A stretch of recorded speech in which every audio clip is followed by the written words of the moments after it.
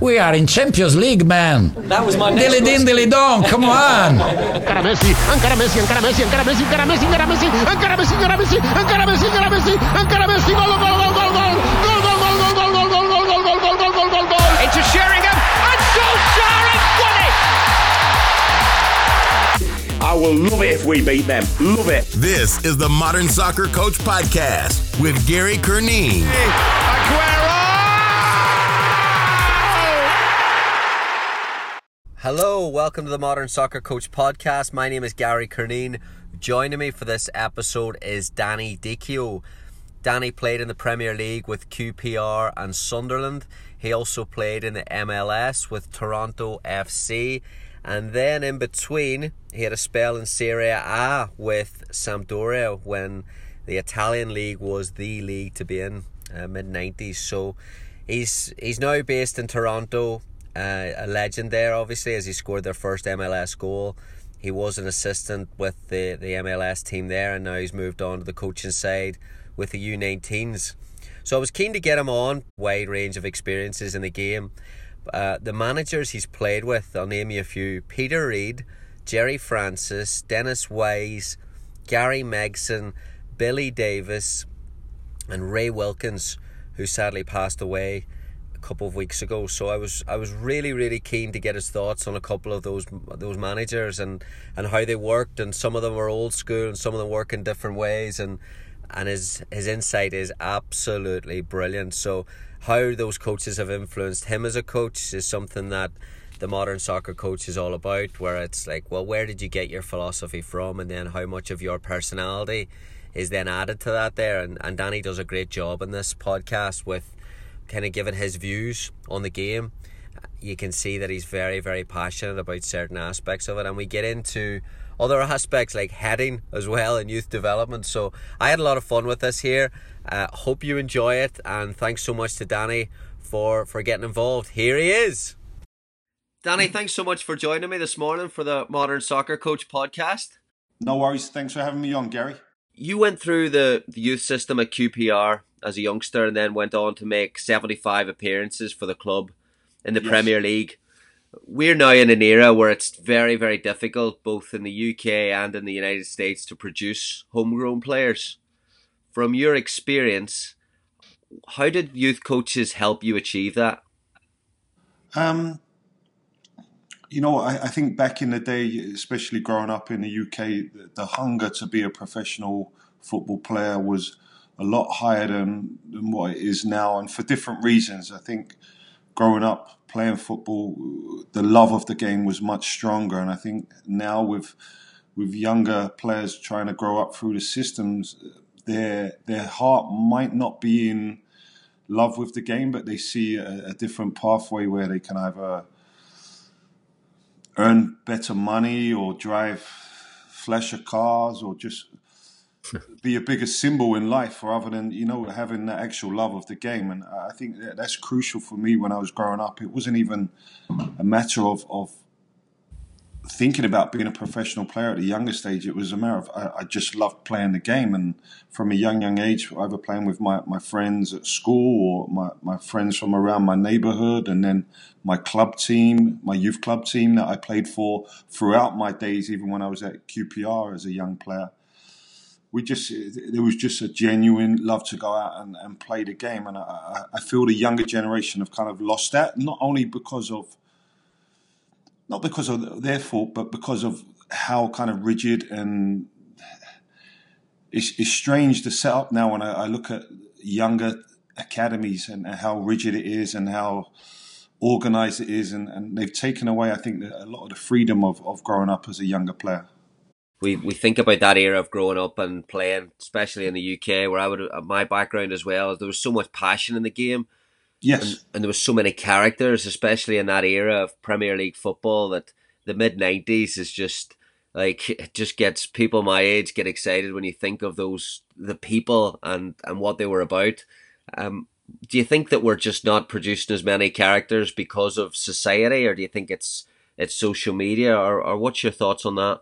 Well, it's interesting. I had this talk on Premier League TV the other day, and they asked me a similar question, and I said, when you had characters growing up within your club, that whether you're at a professional club or even at a semi-pro club or even your local club, there were certain players that had been there a long time, Gary, so that they were part of the history, the establishment. And even at QPR, we had the great Alan MacDonald, who was a fantastic character back in the day, our captain at QPR, that kept all us younger players on tap. But his banter was great, and these guys had been at the clubs for a long, long time, so the younger players respected them. But I don't really see that at football clubs anymore. It's such a clinical business now, where coaches are looking out for their jobs and they're having to get results as quickly as possible. You don't see many long-term coaches in their roles anymore, and that's the same for players as well. You go back to like the likes of your John Terry or Stevie Gerrard. I think they'll be the last of a long line of players from the 2000s and late 90s, where players played at clubs for a long time, and those were the real characters within the club and kept everyone on their toes as well. Just on Alan MacDonald there, he was a Northern Ireland man, so he came to my kids' camps when I was 10 or 11, I don't know what age I was. And I remember two things. Number one, that he was the presence of his character. And number two, that he was smoking a cigarette during it. I'm like, do you think we've just gone over on, like, are we trying to create perfect players, perfect coaches, perfect people? Like, not one person complained, not one parent complained.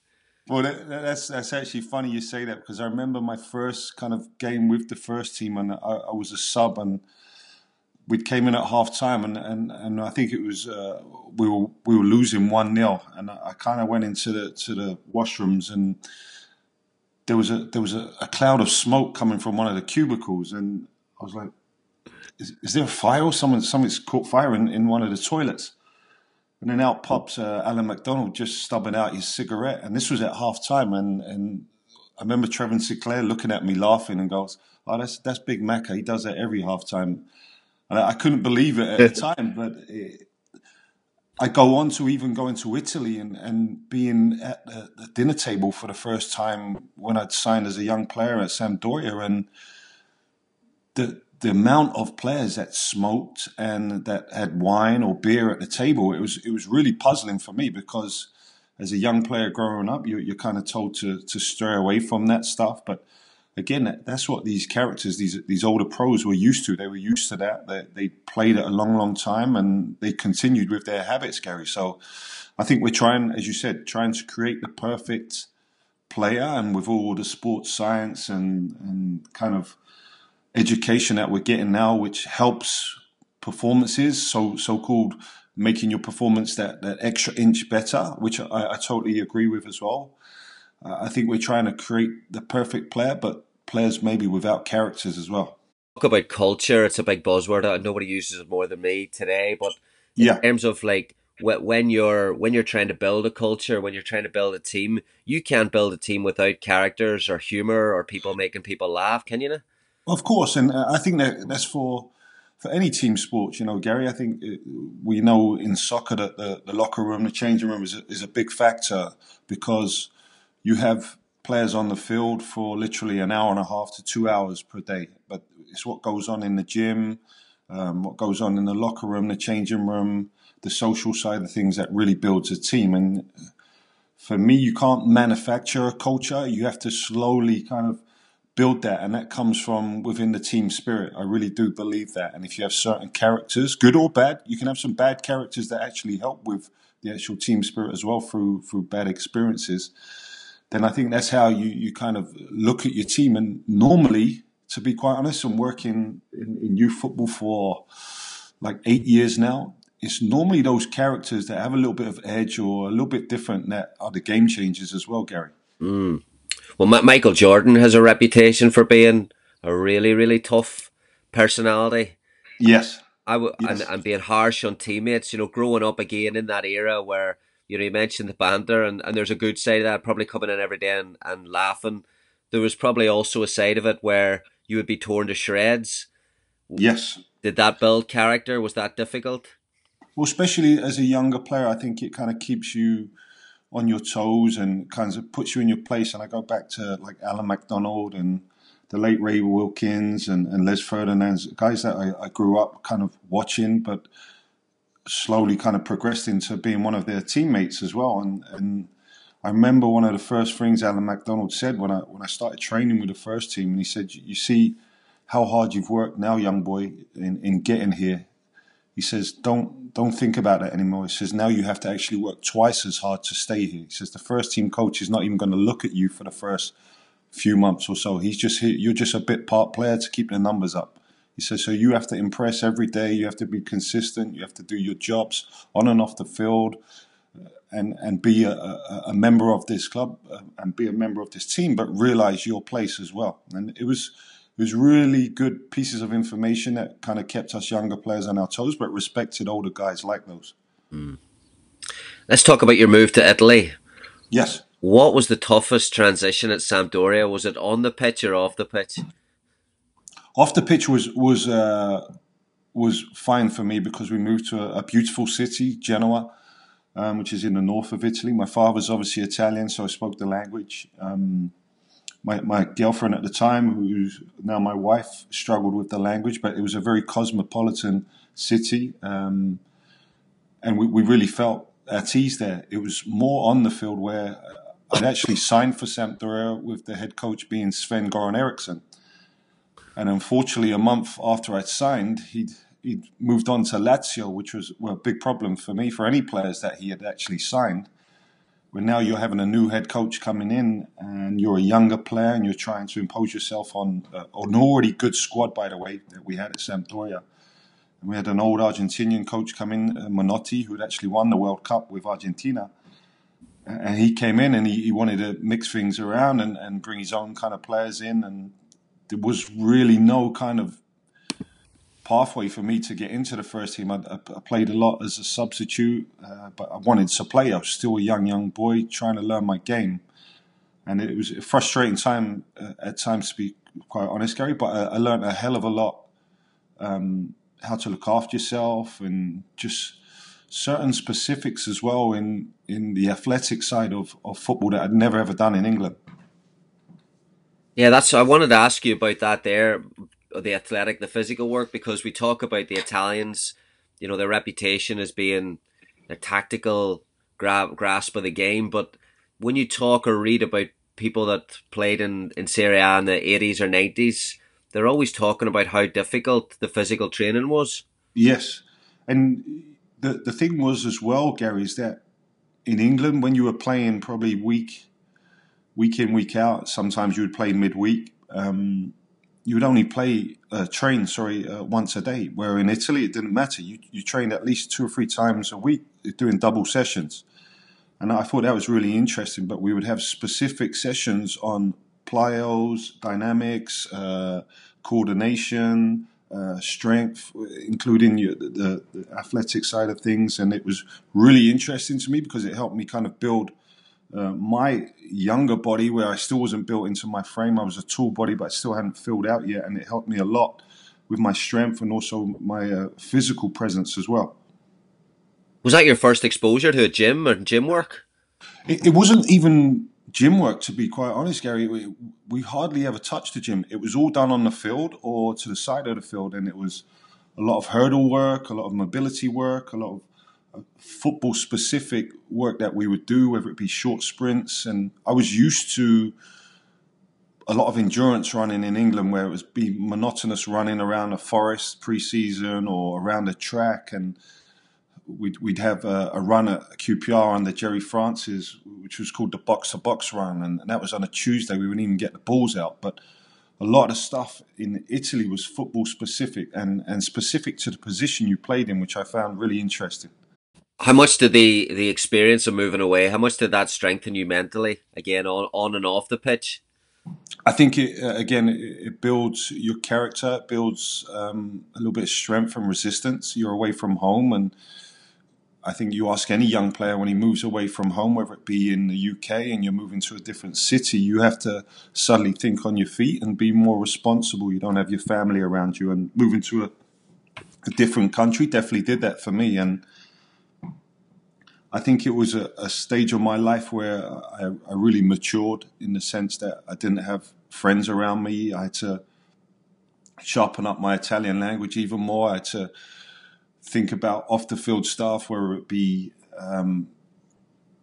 renting a house, getting a car, stuff that was kind of all looked after you when you were in England. And we really grew up not only as an individual, but as a couple as well, me and my wife. And I go back to that time in Italy, and I actually wish I stayed there a little bit longer now, because I think if I did, I would have played there for a couple more years, maybe even longer. And they didn't have many big target men around in those days. And I think I look at teams now, and the old school, in Italy they call it the bomber, was very much looked at as a special weapon in those days. And I wish I would have been more patient and stayed out there a little bit longer. Mm. With England's success and all these, they're at the youth levels now, and the pathway being so difficult in Premier League squads, never mind Premier League teams, would you recommend a similar experience for those type of players? I would. I think younger players, especially growing up in the UK now, they kind of shy away from moving out of England because they feel they're not going to get as noted, or I don't know. There's a weird kind of concept that moving to a different country and playing, whether it be on loan or for a full kind of move, that they're going to kind of go down the pecking order, whether it be with a national team or they're not going to be in the public's eye anymore. But I really think for a developmental side of things, going to a different country, whether it be Germany, where we've seen, I think is it Sancho that's gone over there now, Sancho Watt, who's gone to Dortmund. Even Lookman from Everton has gone out to Germany as well. I think he went to Leipzig, did he?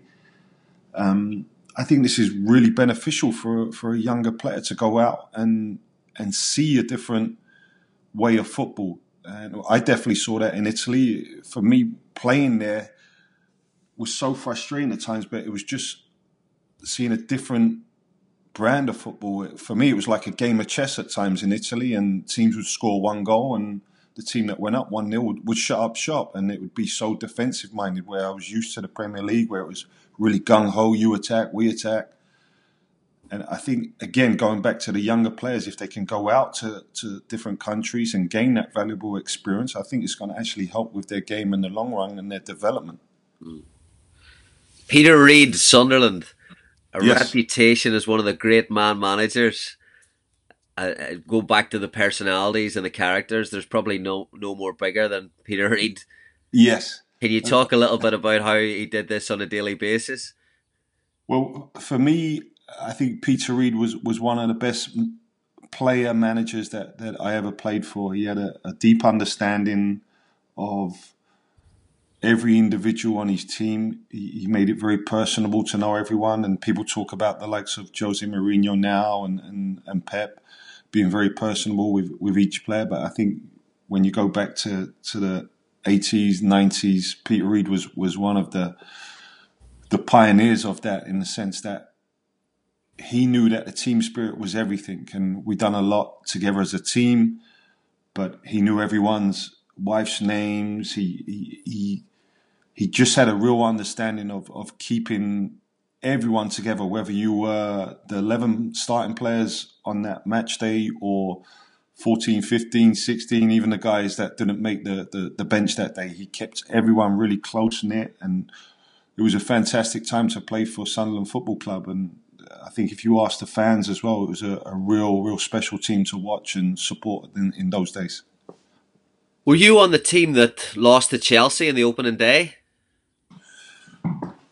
Was it at Stamford Bridge? Stamford Bridge was like... Yes, we got spanked. I think it was like 4 or 5-0, and that was our first game in the Premier League. And we kind of all got back on the bus because we'd come up and we thought we were a really good team, and we kind of got put back down in our place and said, maybe this is not going to be as easy a year as we think.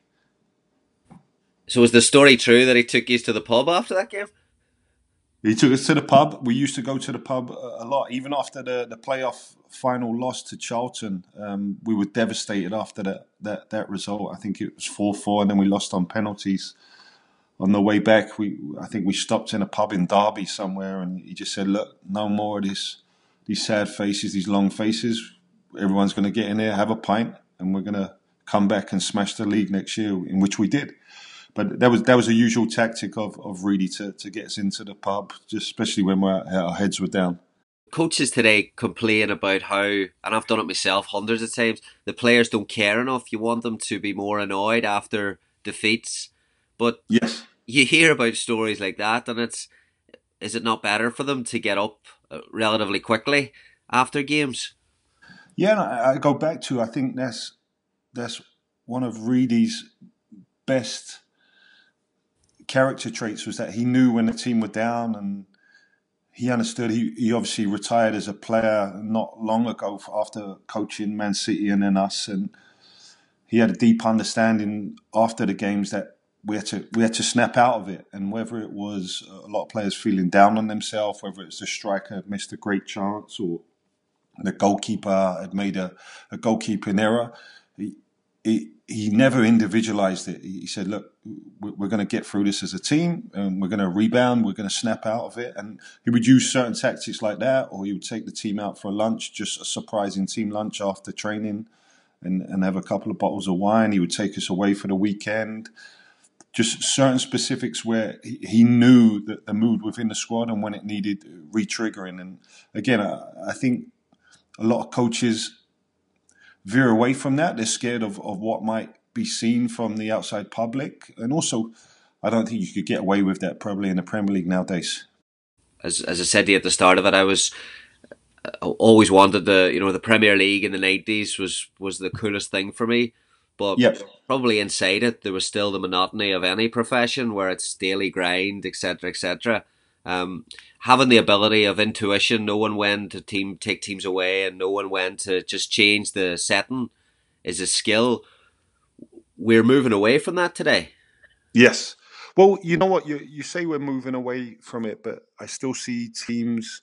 I think it was West Ham nearly 2 weeks ago that went on a little trip to Miami. I think they were kind of pictured on the beach, and they just had that awful situation where the fans started running on the field and trying to get at the owners. And I see teams going away to Dubai or to Spain for a little mid-season break. So I still think it's there, but maybe not in the magnitude where Reedy would take us at least once every 2 weeks or once a month away or out for a certain team event. And do you think it's coaches today? So it's at the youth level. It's obviously a lot difficult. You can't jump on a plane, but you can take a team bowling, or you can take them for a meal or something like that. Do you think as coaches, is there more of a distance today between players and coaches? Yes, 100%, 100%. And I think you can see even in the youth game, the university games, even we play in a semi-pro league up here in Toronto with my U19 team, and you can see certain teams that the players might not be as good quality as other teams you play against, or whatever league you're playing in, but you can see certain teams that are willing to actually die for their manager, and I think, or put it all out there for their manager. And I think that's where you look at a manager. And I always like to listen to certain stuff that managers or head coaches are saying on the sidelines as well to their players. And you can get a good grasp of whether the players respect that coach and whether they're willing to run through a wall for him. And I think that's where a coach becomes very personable with his team. I think we get caught up in the tactics and the wins and losses so much. But when a head coach is very, very kind of personable with his team and understands his team and actually has an understanding that whether we win or lose, we're still going to be here next week, and I'm still going to be your coach, and I'm going to be here for something that's going on in your life, or it's not just going to be around football. That's where you can see the teams that are really strong-minded, I think. Moving on then to your Toronto FC. Yes. What were the biggest differences between MLS and English football? Well, first moving over here, there was obviously a big difference. Moving to Toronto, it was an expansion team, so a team that had just been kind of brought that year by MLSE, who are our owners, and they were bringing a professional team to Toronto for the first time in its history. And the buzz was fantastic around the city. There's a lot of football people around the city, a lot of different cultures, whether it be from Europe, whether it be from South America, Central America, and everyone was just happy to have a team to support in the city. Now, the league was still growing as well, and the player caliber wasn't at its highest then, but for me to play in that first year at a new club where I'd had the experience of playing in England for some great clubs with a huge historic side to them, and coming to a team that basically have never played a professional game before was a new experience for me, and a real kind of exciting time in my career, especially coming towards the end of my career as well, Gary. What was the most difficult? Because obviously the level would have been a step down from the Premier League. Yes. Did you notice it more as a centre forward? Was that more in the build-up? Was it the quality of build-up play, or was it the final? Was it crosses? What was the most frustrating thing?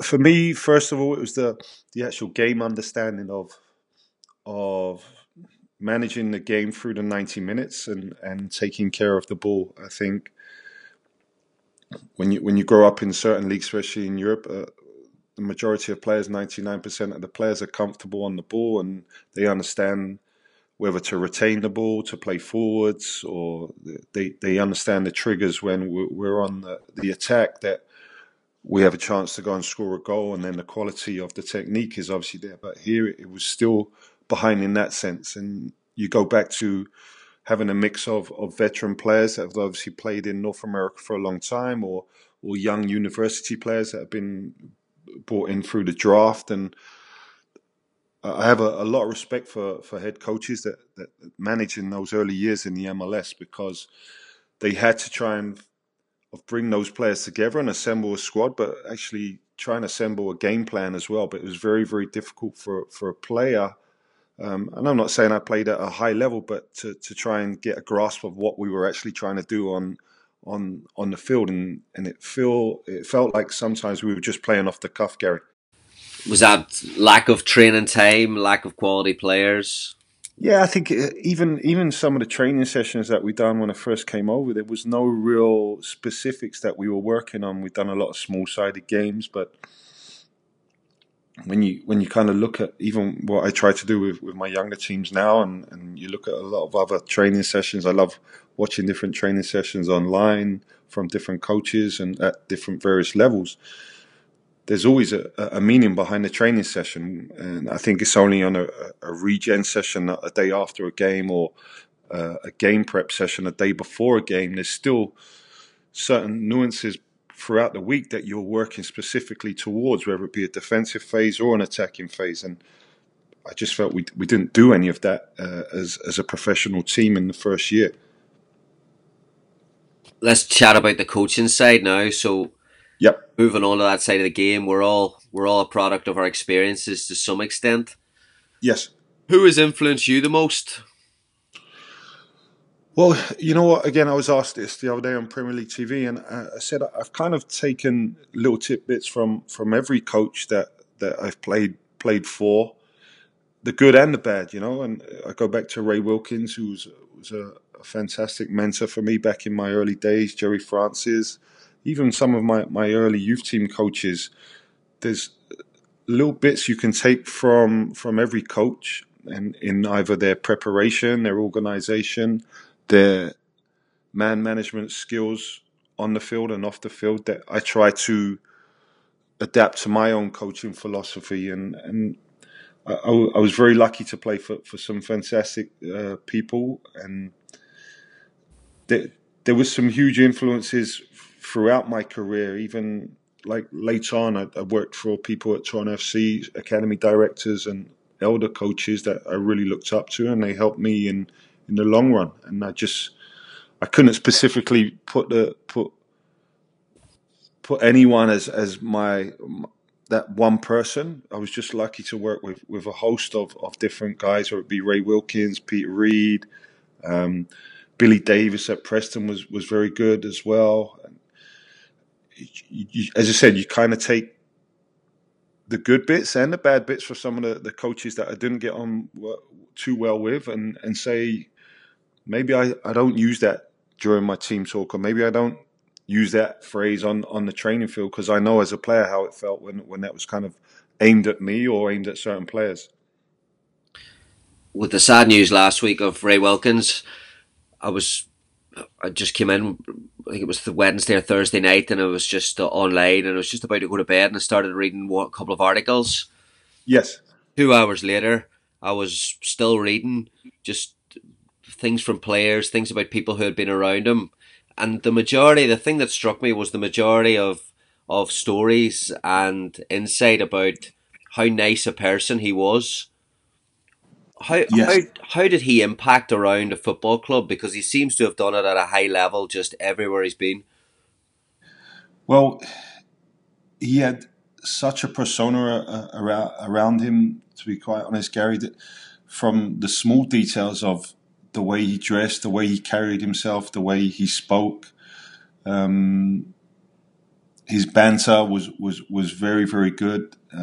He could shut you down within a matter of seconds if he thought you was being a little bit lippy, as he said. He reminded me of Del Boy from Only Fools and Horses at times, because he had such a humour about him, but he could cut you down in a matter of seconds, as I said. But obviously his playing ability, and I got to work with him a few times, and the last time I got to work with him was at Millwall under Dennis Wise. He was assistant then, and even in those later stages, he was still out on the field with us training and playing, and what a wonderful talent. Both feet, always thinking two passes ahead of the play, and he would actually take the mick out of us at times in training, and it was laughable because of this small kind of frail player that was just dominating training sessions, and he was just a wonderful person, not only to play alongside in training, but also to listen to, and very articulate with certain tactical elements that he wanted you to do during the game or an opponent you was playing against. And I took it on board from when I was a young 16, 17-year-old boy at QPR to when I was a 30-year-old man playing for him at Millwall. You work with Aaron Vinter at Toronto FC as an assistant. Yeah. How did he view the game differently with his Ajax background? Well, obviously he was very, very technical based with his training methods, and I liked Aaron as a person very much. I had a lot of time for him. We had a lot of good talks. Obviously, he played in Italy as well and spoke Italian very, very well. He smoked like a trooper as well. He would put Alan McDonald to a good way. But I think Aaron's mistake, and I think he even admits it himself, is that he was trying to teach a new methodology within training and in games, and he didn't understand the demographics of the North American League, or actually the North American player as well. And I just remember at times where we would go out onto a training session and he would do like literally 45 minutes to an hour of trying to teach the players how to pass and control the ball. And I think with younger players, you can probably get away with that to a certain degree, but with older professionals, kind of vets, as you know, some of the experienced professionals or older players would take that as a little bit of a kick to their confidence in saying, is he trying to teach us how to play football here? Where I knew where Aaron was coming from, because he was brought in with the sense that he wanted to change the whole philosophy throughout the club. He wanted to bring that Ajax way to Toronto FC. But as I said in my first year, the player actually quality and understanding of the game was a lot lower than we have in Europe. It's definitely grown now in today's MLS, but when you're trying to teach an old dog new tricks, sometimes it doesn't go over too well. And I think he lost a lot of players, not only in certain specifics in training sessions and the way he was talking to him alongside his assistant Bob de Klerk, but also in games as well, where we kept trying to play out of the back, and you could actually see it watching from the sidelines. Teams were kind of, we called it waiting in the bushes, waiting for that first pass to come out from the keeper to the defender, and we were trying to play through lines deep in our own half. And so many teams anticipated and punished us. And I felt sorry for Aaron in a way, because he had the support of the club with whether it be on the financial side or trying to give him time to develop this philosophy. But as you know, it's not a short-term fix when you're trying to bring that philosophy into a club, and you need a lot of time, a lot of patience as well. And in today's modern times, especially with head coaches, owners don't give you that long term. Yeah, and even though we can all preach long term, so much goes on the result, doesn't it? Because the players need the result to know whether that they should believe in it or not. Yeah, at all aspects, it's a result-driven industry now, especially at the professional side of things, Gary. And whether it be from the owners wanting the team to pick up results and to get into the playoffs, the players looking at their contracts if they're playing on a losing team and they're not getting results, and they start questioning their own ability and questioning whether they're going to have a contract next year because they're playing for a bottom-placed team in the league, and to actually going into the training session saying, why are we working on this again? We worked on this for the last month. It hasn't gotten us anywhere. We haven't improved as a team on Saturday. So there was a lot of red flags going up, and he was, to be quite honest, Aaron was trying to put out fires everywhere, and I felt sorry for him in the end. Player development, the biggest topic of debate in youth soccer. Let's start with the positives. What do you think we're getting better at, or what are we doing a great job of in North America? I think we're very forward-thinking as a continent in US and in Canada here. I think we have a lot of good coaches from all walks of life, whether you're an ex-pro or a teacher or someone that just loves the game. And I'm really a believer that just because you played the game at a high level doesn't make you a great coach. I think you have a certain understanding of the game, but that doesn't mean you can teach or actually educate the players. There's a different sense in coaching these days, and I feel that we're very forward thinking over here, not only on the field but off the field as well. Whether it be our strength, strength and conditioning, our sports science, the cognitive side is getting very big in the game as well.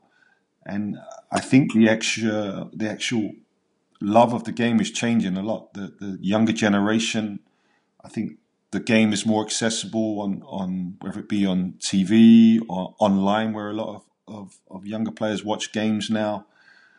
So we're heading in the right way, but I still think that as coaches, we need to keep developing. We need to keep looking at ourselves and constantly assess what we're doing, constantly try to improve, constantly try to learn different things, because I believe that football is a game that is world renowned and everyone has a different opinion of it. There's no wrong way or right way to play the game, and that's why it makes it such a fantastic game to watch all around the world. That would be then, what do you think we need to improve? Is it the coaching? I think the coaching definitely needs to be improved, and definitely at the grassroots level. I think we have a lot of volunteers willing to put the time in, but I think they need to be helped more in the sense of understanding the game or understanding how to help certain players at the grassroots level. And then I think once we move on to the youth level and even university and academy level, there's good coaches within those groups. There's very, very good coaches that have come up, have actually played against and worked alongside and watched as well. And I'm really impressed with some of the coaches that we have over here, but it's just the constant education and trying to improve yourself and assess yourself and don't just settle for where you are at the present day. You've always got to strive to improve as a coach, and I think your team will feed off that as well. You mentioned there about the bomba, was it what the Italians call the centre forward? The bomba, yeah. Yeah. Number 9, yeah. So centre forwards who can head a ball. Yourself and Les Ferdinand in that QPR team. What a team that was. It's a dying art, obviously. Yes, and it's really strange for me coming over here to see players, younger players that have never headed the ball before, Gary. And I don't know whether it's stemmed from a young age where players are not allowed to head a ball in either their U8s, U9s, U10s. But I see it even at the professional academy level where players are actually scared to head a ball and they're not heading the ball properly. And I think that's what actually hurts the individual as well. And I go back to something we're doing at Toronto FC here where we do position-specific training and we get the defenders out there and just working on certain positions and body positions when going to attack the ball, to head the ball, whether it be from a defensive goal kick that they're clearing or attacking a defensive corner kick or an offensive free kick. They don't have the confidence to really engage and head the ball properly. They're heading it with the wrong part of their head, so that's obviously going to hurt. They're closing their eyes. The confidence and the momentum, the actual body position when they're going to attack the ball is all wrong. So we have to start doing a better job of that and not just blame the player, but understand that we have to work better at that as coaches as well. Yeah, I believe that coaches turn their nose up at it because we're almost in such a possession phase and we're caught up. When I go watch youth training sessions, I never see players head the ball.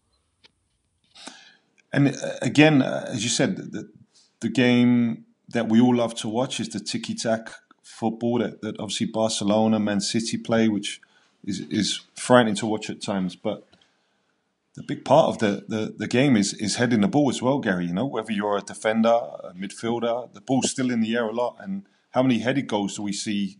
I mean, Kompany scored a fantastic goal at the weekend against Manchester United, and it's a big part of the game that I think we're neglecting a little bit. And again, it stems from coaching at a younger age, just getting the players comfortable.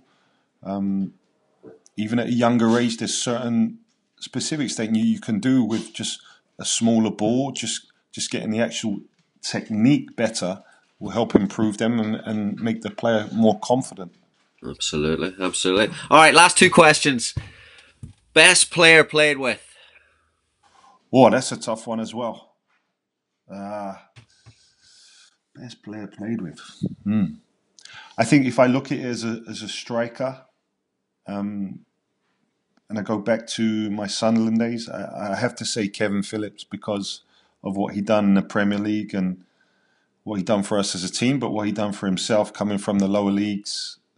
He started at Stevenage at an older age, thought his football career was done. Then he went to Watford and done very well there, got his big move to Sunderland and finished top scorer, got himself into the England team, which was a fantastic achievement for him. So I have to put my onus on him and what a fantastic achievement he achieved in his career. And playing alongside him, he was just an old school finisher, you know, just clinical with every term.